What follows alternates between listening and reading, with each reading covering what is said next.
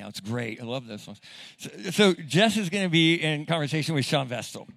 But we always like to do a little video. So let's learn about Jess.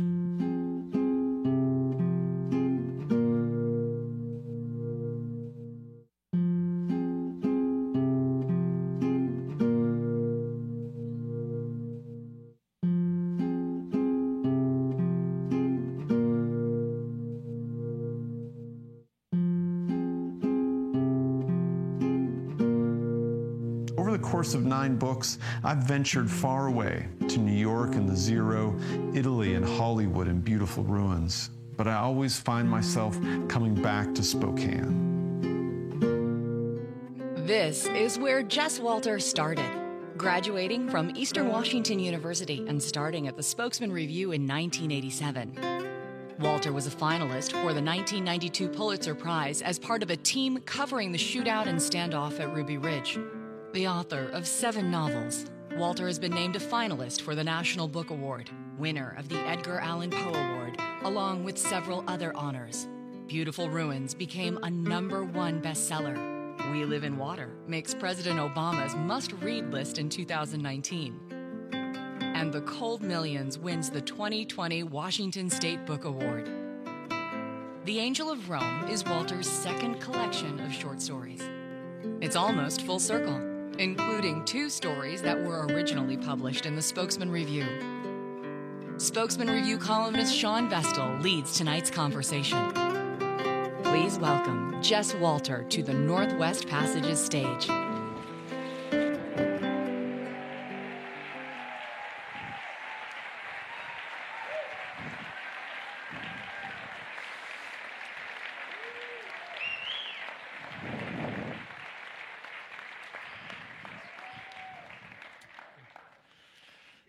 This is kind of dreamy. Yeah. It's a nice little turnout you got here. Yeah, thanks. Mostly relatives, but thank you. Well, I'm always excited for a new book from you, and I am a particular fan of short stories. And I know that you've written many more short stories than are in this book, and I'm just curious, what was the path for deciding to do a book of stories? How do you choose among your stories? How did that happen?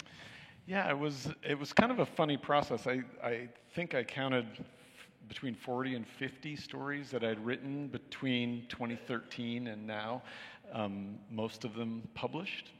And so when I went through, I thought there would be like 30 really good ones, and there were exactly 17. So the rest were utter crap. So going from 17 to 12 was kind of hard. And I looked at places where I was repeating themes. Sometimes I think I'm so funny and clever that a story is nothing but funny and clever. And those are the hardest stories for me to let go of, because I just want, I want everyone to see how funny and clever I am. And so I think I got it down to 14, and my great editor, Jennifer Barth at Harper, said, I think maybe a couple more of these have to go. And I said, not the funny, clever ones. And she said, you mean the stupid ones? Yes. And then, I had like a story from Esquire and another one from Harper's. And if someone would have told me as like a 25-year-old that I would have a story in Esquire and Harper's and not include it in my collection, I would have thought I was nuts. But they were similar to other stories. So in the end, it came together in this way that felt, almost like that's how it was supposed to fit, There's such great variety in terms of where they are, what kind of characters are in them, what happens in the stories. Do you see a through line, a theme that kind of unites them? Yeah, and it sort of surprised me, honestly, because I think of myself as, someone who likes to plumb darkness, but I kept coming across these dark situations that led to moments of hope and these moments of connection between characters that I found surprising. And, I look back on those years from 2013 to now, and losing a close friend and having my father suffer from dementia, I could see different themes. our mother passed away of cancer, and cancer always works its way. And I could see these themes, but in almost all of the stories that I ended up choosing, there was this surprising figure like Mr. Voice in the first story. And I think I was finding that I found such connection in my family and in my friends, and in, that even during a hard several years, personally and politically, for a lot of people, I think I was looking for those places that you felt some refuge, and those were the stories that kind of made it. You and I talked about it once, and you had talked about the hope, the sort of the lifting of hope in some of the stories, and I had just read the book, and I had read the stories before, and it wasn't my initial thought about them. I don't mean that I don't think they were hopeful, but that the hope is kind of in the face of difficulty, I guess. Yeah, and I don't think I'm a sentimental writer, certainly. I remember reading one time, a woman came up to me and she said, "I just read your whole book, Citizen Vince. Why would I read a whole book and not get a happy ending?" And I was like, I don't know. And so I don't want to confuse that moment of hope with happy endings, massage or otherwise. Because that's up to you if you read the book. I mean, the author photo's good, but not that good. And so it's not that you're writing toward a point of the ending, making you feel like there's no problems in the world. It's more just that gesture toward completing the movement of the story that that makes you see that maybe you're not alone, or that that someone surprises you in a way. And those are the kinds of stories that I found myself really writing and responding to when I put the collection together. Yeah. A lot of characters surprised me. Yeah. People always say, "Do you plan the stories out?" And so I'll often be like, "Oh, that waiter's being so nice to them," and kind of get choked up over simple acts of kindness. So the title story was written to appear initially as an audio book or an audio thing. What was the process of doing that like? Was it different from writing it for print? I feel sort of guilty when I describe it now, because I was telling someone, you should always find a great award-winning actor to read your story out loud, and then fly to New York and rent a place, and then have him table read it. It's like, oh yeah, every writer should do that. You should teach that. Yeah, right. And then fly to Italy for the main story.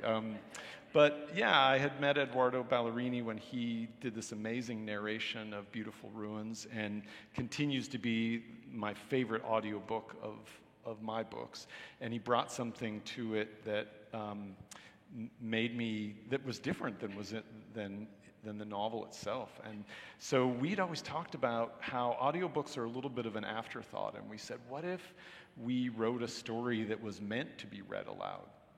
And so that was really the genesis. He had, for a while, studied Latin in Trastevere in Rome, my favorite neighborhood in Rome.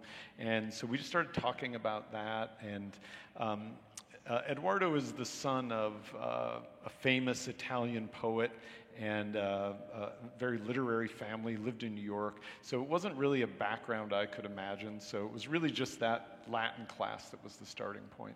But I wrote about half the story, and then happened to be in New York, and so he table read it, and almost like having a play or a movie screenplay table read, you could hear the characters, and the story just changed completely hearing him read it.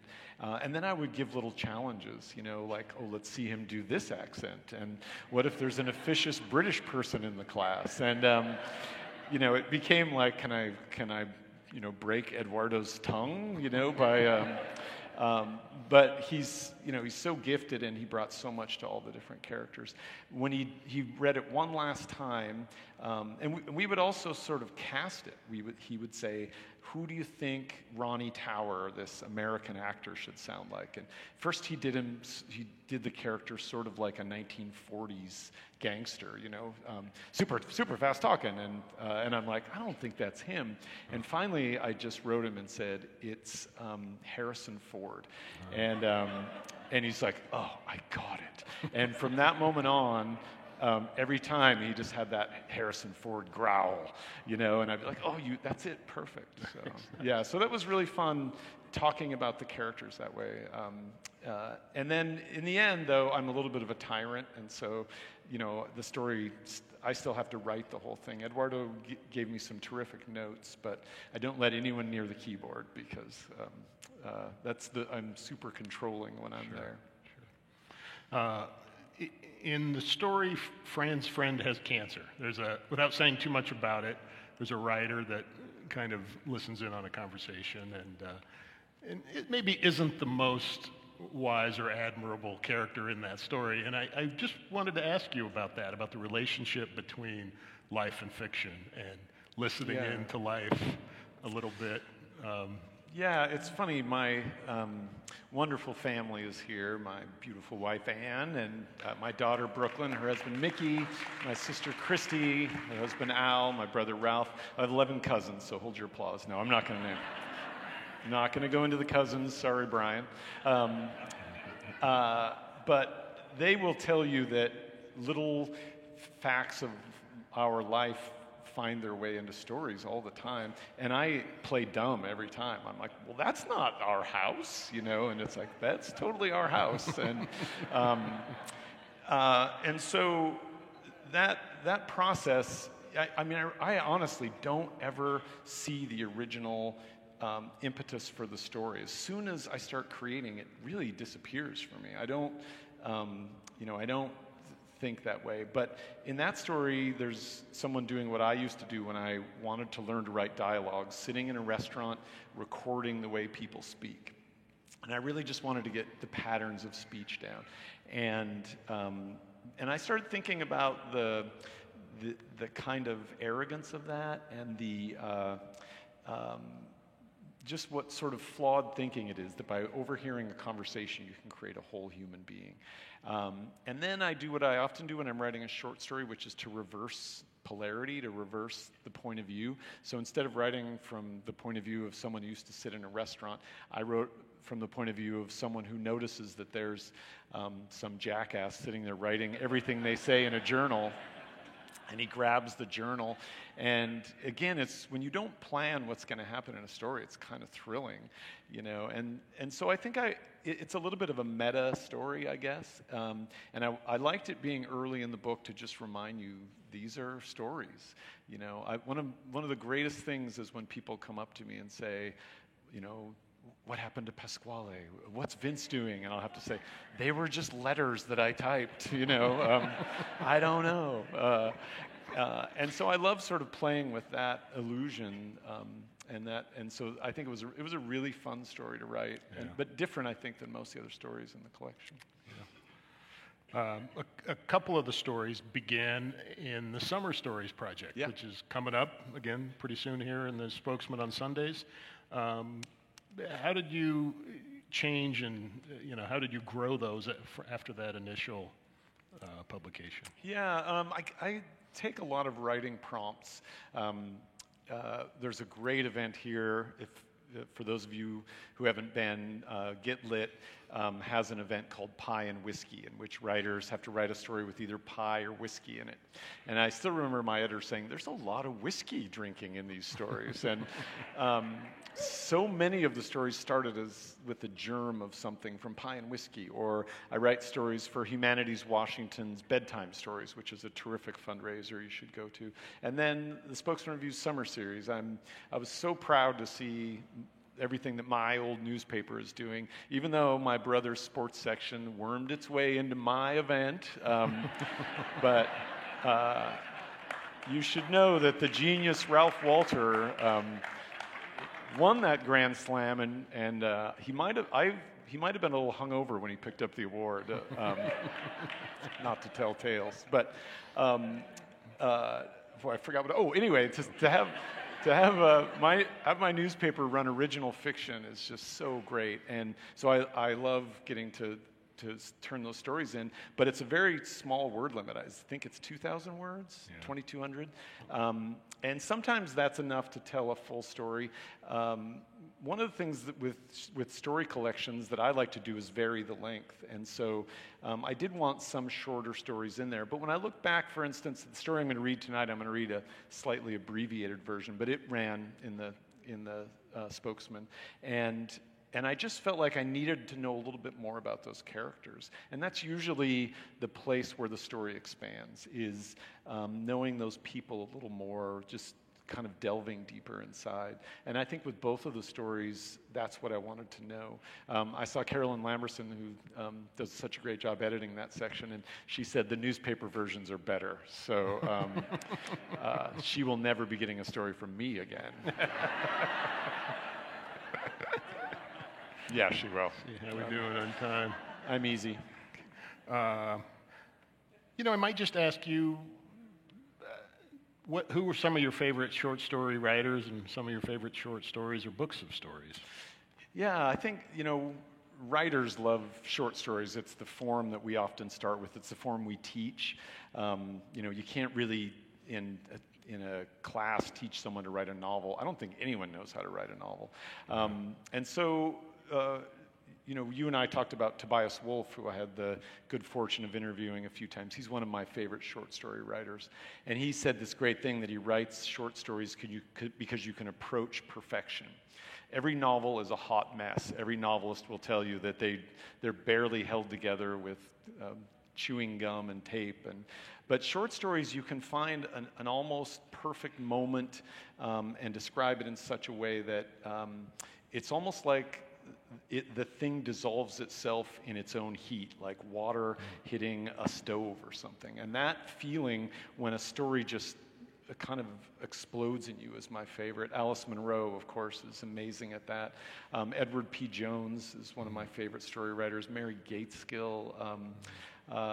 There's so many. I love your stories, actually. I teach one of your short stories. So, besides being a great columnist, Sean is a novelist and short story writer too. So, yeah, the tallest one on the stage, if I'm not mistaken. Yeah, so. Close. Yeah. I quickly, when I teach what ran as a short story from Cold Millions, the Plants Ferry section. Yeah. And one of my pieces of advice I give to young writers is throw something off the raft. Because a horse goes off. You're stuck when something goes off the raft and you're going. Throw something off the raft. If I steal that from you, am I stealing from me? Yeah. Oh, okay. Is that a double plagiarism? I'm not sure. I wanted to ask you about a statistical abstract in my hometown, Spokane, Washington, about your relationship to Spokane and how that changed and evolved as the city changed. It's been a number of years now, and I wonder, would you add to that almanac, or not almanac, but the abstract? Yeah, abstract, or change it in some way? Being in a newspaper, you would get what was called a statistical abstract. The Department of Agriculture would send you, and it was really just pages and pages of statistics. And when you're writing short stories, you're always kind of looking for an innovative form. But I wrote that in 2006, and I was talking about how I sometimes will cling to ideas just because they're funny. And I was really just writing to get to number 6 in my list, which was Spokane has the highest per capita number of adult men riding BMX bikes in the entire country. And next to Beautiful Ruins, that is the line that I get the most. I mean, for years, people would send me pictures of guys with their knees up around their ears riding BMX bikes. And I would get them from Helsinki and I don't know how that story made such rounds, but I wrote it in 2006, and it was published in 2008. And it was really, the underside of it was really about loving a city that is a little gritty, that is a little hard, that is the place that you're from. And my own realization that not liking Spokane was a kind of horrible snobbery, that I didn't like the place because it was full of undereducated, unsophisticated white people, and it's like, hello, mirror. It's like, it was a kind of self-loathing that I was practicing. Yeah. And people seem to get that in every city in America when they read that piece, except Seattle. where somehow they're like, are you still there? And then someone wrote about it and said that I live in my hometown, and somehow it became that I lived in my parents' basement still. And so I decided I would never read from that book, from We Live in Water in Seattle, because I would just get so angry at the crowd. And but if I were to update it, I mean, to me, we haven't really talked about the crushing blow that the Lime scooters had made to the children's BMX bike industry. Because now you get a DUI, you just hop on one of those scooters and run me down on the Centennial Trail. Right. You don't even need to steal a kid's bike anymore. So it has to have decimated it. I would probably also, I mean, Spokane is such a richer place. Since 2006, it just is. Better food and music and art and so many amazing writers working here. And maybe part of it was me not appreciating as much as I should have. But I still love that it's gritty. I still love that our dive bars are still dive bars. I still love that. I loved until a few years ago, before we all got Zillow drunk, that anyone could afford a house. That a teacher could afford a house. I worry that that with this increase in real estate, that we're going to lose something really valuable that I came to appreciate by writing that piece. Yeah.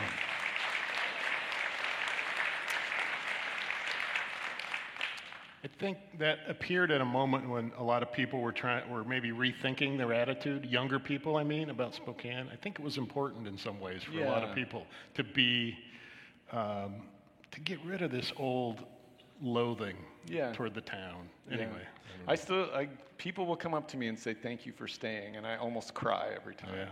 It's like, because I don't want to stay. I want to go, but now I have to stay. No, I do. I'm just kidding. New York City. I do want to stay. Yeah. Now I can't leave for another 3 weeks. So. Well, let me ask you just one more before you read. Yeah. I know you've read a lot of Shakespeare in the last 10 years. Some of us have been doing that. And we're in this is going to really be a turn on. We're in a Shakespeare reading club where we just read the plays over and over. And some people are like, "Do you act them out?" I'm like, "No, we just read them." So, yeah. I'm curious, how does that make its way into your writing, or what do you think, what effect might that have had on you?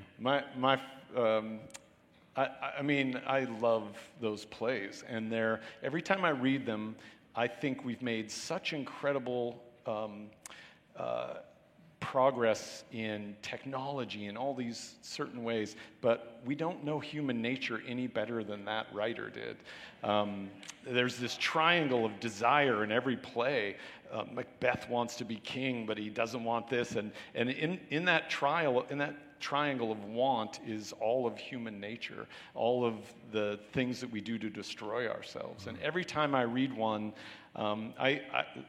the New York Times is interviewing me, and I can't believe I said this. It's one of those things that's probably going to haunt me, but I keep waiting for an English teacher to beat me to death with a big omnibus for saying this. But I said there's so much about life that I couldn't have appreciated as a high school or college student until I'd lost people, till I'd fallen in love, till I'd had children. And to make 18-year-olds read Shakespeare is like making toddlers watch porn. And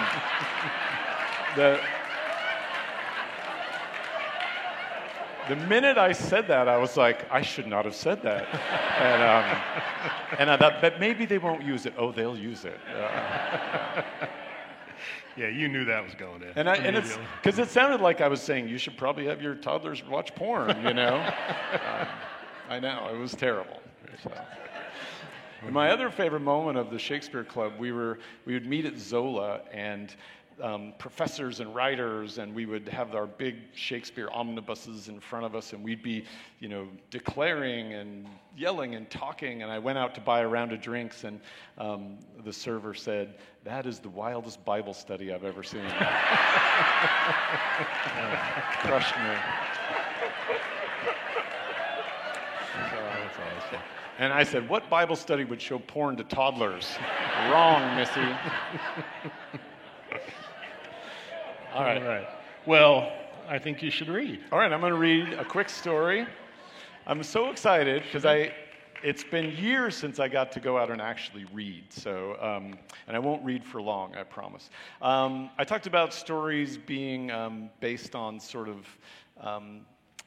some aspects. I don't really write very autobiographically, but every once in a while a detail or two will come in. And my sister and I both worked at Gino's Pizza. And this is a story, but it's not. It's from the point of view of a woman. So even though you'll hear this voice, imagine that the main character is a woman. But it's not my sister. So much as she knows. It's called Before You Blow. This was the summer you spent at the river. The summer of your first beer, first job, first love. The summer of '83. The summer of Joey. You met him at Gino's Fabulous Pizza at the end of your junior year of high school. Gino's was a fixture in the Gonzaga neighborhood. Checkered tablecloths, candles in Chianti bottles, oregano red sauce splattered on overcooked pasta. All the Catholic families in Spokane went there, yours included. The kids for pizza and spumoni, the parents for rigatoni and chilled lambrusco. One night, your family was having dinner, and the owner asked if you needed a summer job, and the next thing you knew, you were bussing tables. You were fast and could carry 4 glasses of water in each hand. You felt like an adult. Then, in July, one of the waitresses broke her wrist, and you got promoted. And immediately, Joey began flirting with you through the kitchen pass-through window, as if when you were a busser, you had been too young to notice, but as a waitress, you were fair game. You could feel his eyes on you every time you spun a ticket on the order wheel. Lasagna, spaghetti with tips, small mushroom and sausage pizza. Got it, jeans, he'd say. The owner, Shirley, had recently allowed waitresses to dress more casually instead of buying uniforms from the food service catalog. So while the other women wore old polyester pants and hip pocket shirts, you got to wear jeans. Order up jeans, Joey would say, sliding a lasagna through the window. He worked Fridays and Saturday nights baking the comically big lasagnas, whose recipe he claimed was noodle sauce, cheese, lather, rinse, repeat. You thought that was hilarious, but then everything Joey did that summer was hilarious. It felt like flirting, but you knew it could just be teasing. After all, he was at least 4 years older than you, an upperclassman at Gonzaga University, and what college senior wants to date a high school kid? Then, one day, you were counting tips, and you felt someone over your shoulder. You turned, and Joey smiled. Hey, Jeans, he said, don't suppose I could get the phone number of that ass? Okay, then, it was to be love. That night, he pulled you into the walk-in and kissed you. Joey was 22, with a grown man's body, a series of squares all the way up to his block of brown hair. His eyes were green and arched, with a quality one might generously call mischievous. He was pre-law and already applying to law schools. Law school, your mother said, as if he'd just confided that he was a prince. Well, she looked at your dad. Do you hear that, Mark? A lawyer. Your parents and brother had come to the restaurant the weekend after Joey kissed you, the hostess seating them at a foretop in your section. You explained to Joey that you weren't sure your parents would approve of you going out with a college boy, so he'd volunteered to bring 2 glasses of wine to the table and introduce himself, an old-fashioned move meant to score points with your dad. There was some small talk about Gonzaga. Joey, it was important that I go to a Catholic school. In his career plans, I hope to do more with the law than just make money. And finally, Joey gestured back to the kitchen. Well, I better get back to work. Then he bowed to your mother. I certainly see where your daughter gets her looks. Those are some strong genes. And with that, he turned and winked, knowing what you would hear. A lawyer, your mother said again after Joey left. She looked at your dad, who raised that single eye of approval. What made you want to be a lawyer, you asked Joey that night. He shrugged. My dad's a lawyer. His dad's a lawyer. My first ancestor probably practiced cave law. Joey's roommate Patrick was also pre-law and was also from the Bay Area. For California Catholics like them in the 1980s, Gonzaga was a last-ditch safety school. Get a minor in possession or flunk a class or two, and the parents might nix Santa Clara or San Francisco, don't even think about Stanford, and exile you to cold, sleepy Spokane. There, the transplanted Californians whined about the lack of nightlife and trudged monastically through the snow, hoods up on their parkas. As Patrick used to say, I messed around and ended up here at Fuck Up State. It was shocking the way Joey and Patrick talked about your hometown. Not that you thought Spokane was anything special. Back then, you had nothing to compare it to. You'd never lived anywhere else, had never really been anywhere else. So the way they treated it, the dismissal, the condescension, the mockery, these were a revelation to you. Spokane was indeed cold, and it was surely remote, and yes, its downtown was sleepy, but Joey and Patrick were anything but monastic. They ran around like Butch and Sundance, charming their way out of D's from professors and DUIs from cops. They got drunk almost every night, sometimes with the Jesuits. They made impromptu road trips to Canada to buy cases of kokanee because that beer had higher alcohol content. They bought pot from the girlfriend of an English prof and speed from a biker who lived down the street. They bought booze for your high school friends and let you invite them to parties. You thought they were hilarious, sexy. They had pet names for everything, a language all their own. They called Gonzaga Gonzo U, and they called each other Fitz, Patrick Fitzgerald, and Mac, Joseph McCune. They called you Jeans. They treated the city like a playground or a college rental with no respect for windows, walls, drapes, curbs, carpets, speed limits, property, daughters. To them, the word Spokane was a modifier that meant decadent fun. They didn't just get drunk, they got spo-drunk. They peed off the Monroe Street Bridge. Joey was spo hungover the next day. He puked in a neighbor's flower bed.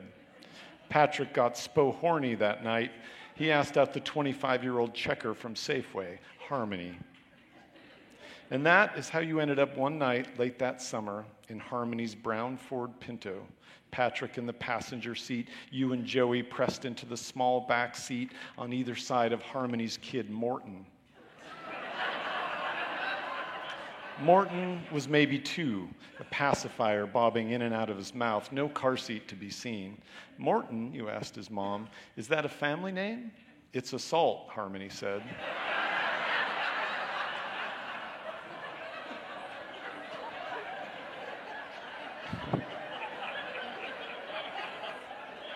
Everyone was drinking Schlitz, the cans with the big blue bowl on them, because Patrick insisted malt liquor was classier than regular beer. You should call him Sportin', Joey said, like Morton from Spokane. I feel like that would limit his options, Harmony said. You drove around that way for a while, drinking beer and looking for something to do. Harmony asked what you did for a living. You didn't even consider telling her that you were still in high school. I work with Joey, you said. At Gino's. I love the salad there. What kind of dressing is that? Italian, I guess. Oh yeah, that makes sense, she said. What could fill the hours between 5 p.m. and sunset on a summer day? You drove here, drove there, chattered inanely. You went to a thrift store and Patrick bought a trench coat. You got burgers and milkshakes. Sportin' sucked on French fries and everyone laughed. Someone suggested painting the graffitied railroad abutment, but you couldn't think of anything cool to paint. Sportin' sucked on his binky until he fell asleep. You'd been going out with Joey for 3 weeks by that time, and this was your second double date with Harmony and Patrick. You were surprised that Patrick would date a grocery store checker, especially one with a kid, and that's when you heard something that bothered you. Patrick telling another friend of theirs, I like the lowered expectations of townies. That night, with the sun going down, Harmony drove her Pinto along Upriver Drive and parked near Boulder Beach. Dates often ended up at the river that summer, where you could wade and swim, fly from tire swings. That night, someone, Patrick maybe, suggested skinny dipping. You were nervous, but you didn't object, knowing that a vote would go 3-1, Sportin abstaining as he slept against your side in the back seat. You were nervous because you and Joey had been progressing steadily that summer with each makeout session, kissing, he did not kiss like a high school boy, to fondling those big, meaty adult hands, to, well, you knew what was next. You and a college boy were about to have sex. Crazy thing, love. Sometimes you just fall for a person, but sometimes you decide to love them. You set your reservations aside and you say, okay, this is the boy I'm going to love. This is the boy I'm going to lose my virginity to. This summer, right now, right here on this blanket next to this cold river. And when you decide that, well, he can do anything, say anything, and you will approve. He can say something like, you should call him Sportin, and you don't think, what an idiot. You think, that's hilarious, we should have sex.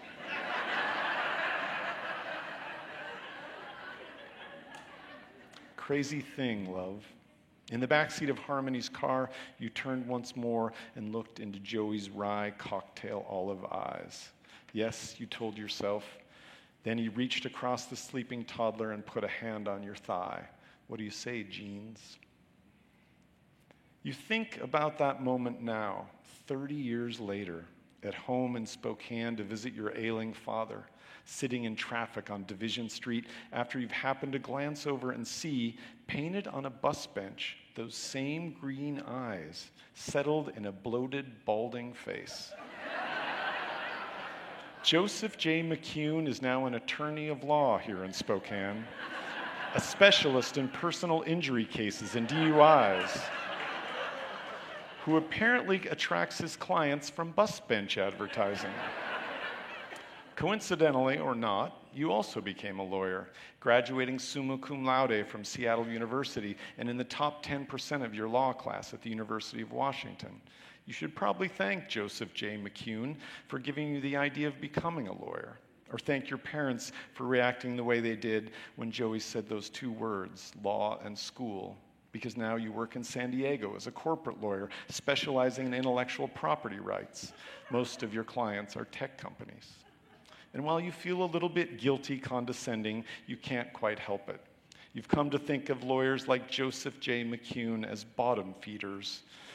Joey's singular contribution to jurisprudence being the idea that one should not immediately consent to a breathalyzer from police after one has crashed one's car into a Taco Bell. Call Joe before you blow his bus.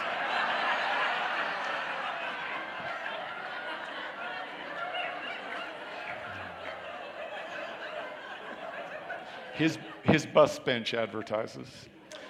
Mom, snaps your daughter, would you go? The light changed like 2 days ago. Coincidentally, Amber is at the very age, 17, that you were the summer you met Joey. And she is not happy being back in sleepy Spokane, visiting her ancient grandfather, who keeps staring at her septum ring like, well, there's a ring in his granddaughter's septum. For the last year, you and your youngest have battled over nose rings, grades, curfews, and mostly over this hunk of idiocy named Kyle, whom Amber calls Maboo. When you suggest that perhaps her boo might not raid the refrigerator every 20 minutes, or that her boo might write his own damn term paper, Amber cries out in the endless song of her people, when are you going to start treating me like an adult? Mom, go! Horns are honking behind you, but you can't look away from this bus bench and from Joey's green eyes. Do you want to know when you become an adult? You finally ask your daughter. What? Amber is horrified, the way she gets whenever you try to say something meaningful, or actually whenever any words come out of your mouth. What are you saying? Seriously, Mom, are you having a stroke? Finally, you look from the bus bench to your daughter and you say, you become an adult the first time you see through love.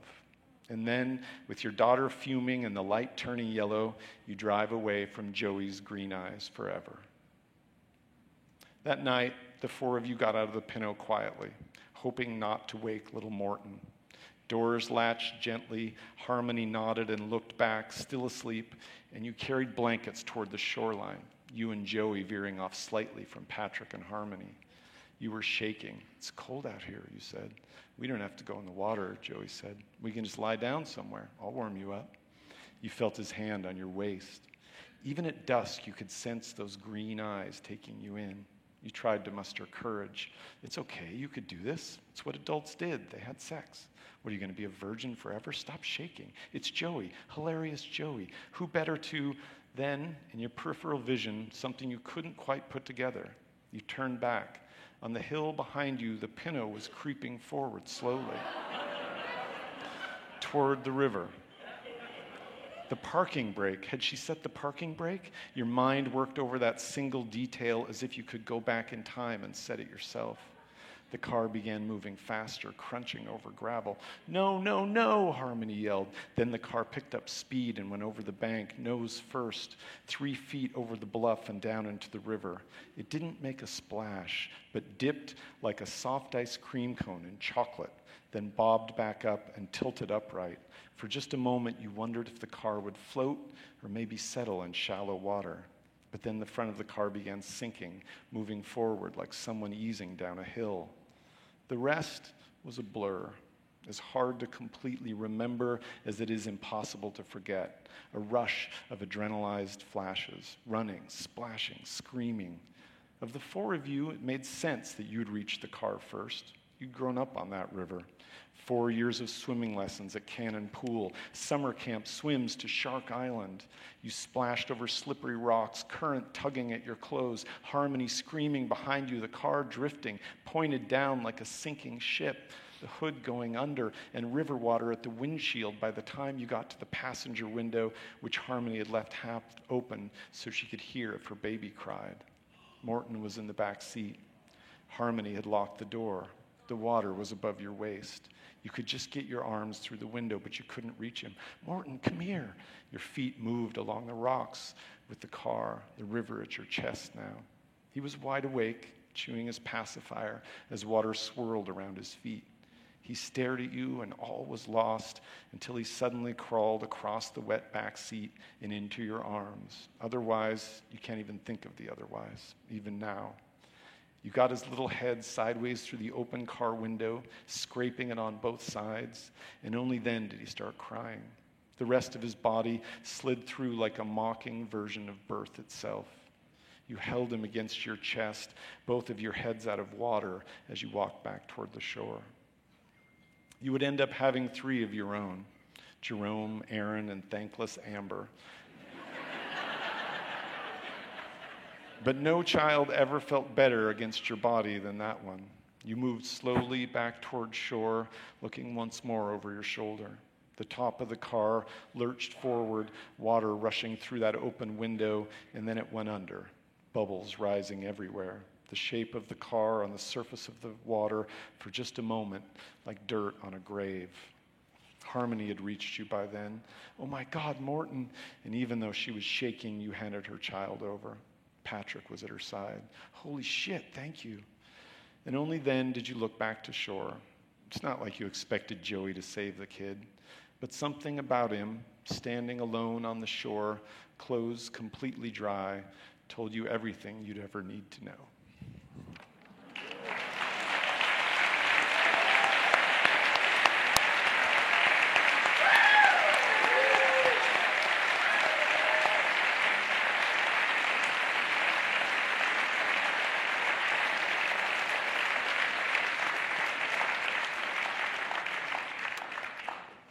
Brilliant. I love that move forward in time. I love everything about it. But I love Call Joe Before You Blow.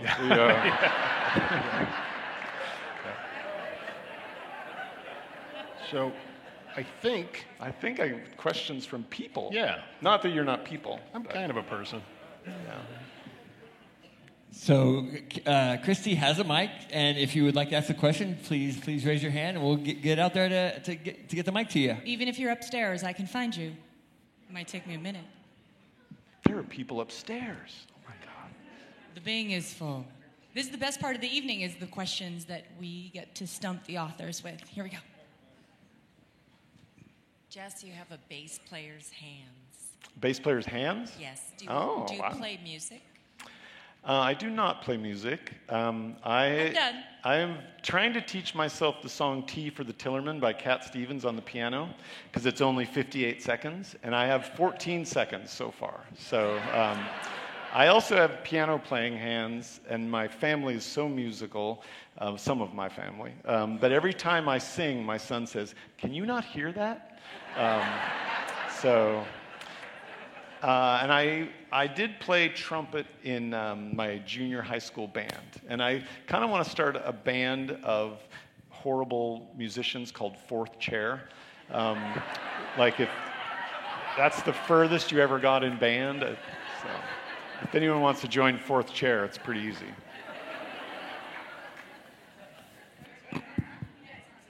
When you were writing the short story you just read to us, was there a point in time when you made a decision as to how it would end one way or the other? That's a good question. It's hard. It's sometimes hard to remember all the pieces that go into those stories. This one was those summer stories for the Spokesman are themed, so it was supposed to be about the river. And so I knew I wanted something to happen at the river. Geno's had just closed, and I wanted to write about Geno's. I wanted to write about that period. Often it's like 5 or 6 ideas that are all coming down from the sky like snowflakes, and they all kind of cohere. And I remember, I love tonal shifts. I love when you're laughing, and all of a sudden, you're terrified what's going to happen to poor Sportin.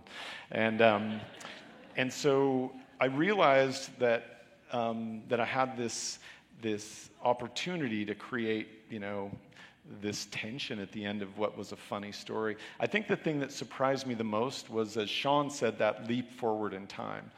As writers, we admire things like that, the way fiction is a really temporal art. The movement, the passage of time can create resonance and emotional connection in ways that often surprise the writer. And so realizing that Joseph J. McCune was now, the kind of lawyer who advertised on a bus bench, I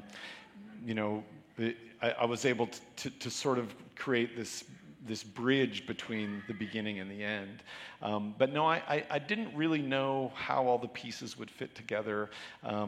You write one draft and then all of a sudden you think, well, I got to put somebody in danger, and so then you create Harmony, and now he's got to meet Harmony, and what's she doing in the car, and did Pinto windows go down like that? And you're just doing all this research trying to figure all the pieces out. But I think I knew I had that story when I went to that flashback and came back, because the story picks up pace the same way that Pinto does. It just goes, and that as a writer makes you feel really pleased when form and theme kind of connect like that. All the way up here in the second row, second balcony. Hi, do you suppose you might write another nonfiction book at some point, and what might it be about? Might I write another nonfiction book? If I say yes, then everyone will approach me afterward and say, I need you to write a book about my uncle. So I thought for a while I might write a nonfiction book about the Wobblies and Elizabeth Gurley Flynn, because that was so interesting to me. But in the end, I wrote a novel. But it did remind me of how much I love writing nonfiction, and so I would love to if I found the right subject. Unfortunately, because my first nonfiction book was about Ruby Ridge and Randy Weaver, I get a lot of emails and letters from people saying, like, I haven't paid my taxes in 4 years, write a book about me, and quite uninterested. So, but yeah, I'd love, and I really miss the sense of purpose of journalism, and especially in the world we're in now. And I do encourage you to support local journalism, because besides being a training ground for probably America's greatest writers, wouldn't you say? Yeah, the two of them. It's also just I mean, it's so necessary in our democracy right now. And so there's a part of me that every once in a while gets, wants to do something with that kind of purpose again. So, but then the lazy part of me says, just make some stuff up again. So, and it's a bigger part, it turns out. After all these beautiful years of writing, I'm up here in the second row. Oh, up there. Yes. But whatever. I just wonder if there was a time when you contemplated leaving Spokane. And if so, where would you have gone? Was there a time when I contemplated leaving Spokane? Yes. Yesterday, I guess. This morning. About 10 minutes before I came out. I want, now Spokane can be the place I return to. I can go and come back. And I do that in fiction, and it's sort of how I want things to be. But yes, when I was a young writer, every time I wasn't reviewed in the New York Times, which was every time, I would curse my grandfather for settling here and yell at my wife, we've got to move to New York right now. And she would pull up the real estate listings, and I would say, okay, maybe not right now. But yeah, I wanted to go to LA or New York. I thought I couldn't really make a career. The realization that the place you're from is every bit as literary as those places, and maybe more so, was one that took a while to dawn on me. But I think at least for the last 10 years, I have such a love affair with this place, and I appreciate it in ways that I didn't when I was younger. I think if I had been one of those people who left and then came back, but because I worked at this newspaper and then went to school at Eastern. In fact, I've never been out of the county. No, I have. I think it just took me longer to appreciate what an amazing place it is. And now it's like family to me. Like, if somebody runs it down, I will defend its honor. But if people start praising it too much, I will go the other direction too. So, but yeah, I think there were times when I thought it would be easier on my career. You don't win an award, and the writer who wins it. I remember one year the 5 finalists for the National Book Award all lived like in an 8-block radius of Brooklyn, and you just thought, I got to move there, But 2 years later, 2 writers from Spokane were finalists, and 3 were finalists, and 2 won. Causing the head of the National Book Foundation to say that there were 2 poles in literary America, New York and Spokane, Washington. So. But. Okay, we have a final question from up here in the balcony, and I'll come back downstairs. Hi there, Pauline Burge. I just want to thank y'all for being, both you and Sean, for being such advocates for Spokane and also working class folks. And also, Northwest Patches and Spokane Review. I just came back from Portland, living there for 25 years. I'm a Spokaneite, but oh my God, you guys are amazing. Thank you so much for what you do. No, seriously, this is amazing. My question is, any news about when one of your books might be a film? I can see like Cold Millions and like the Coen brothers, so. Yeah.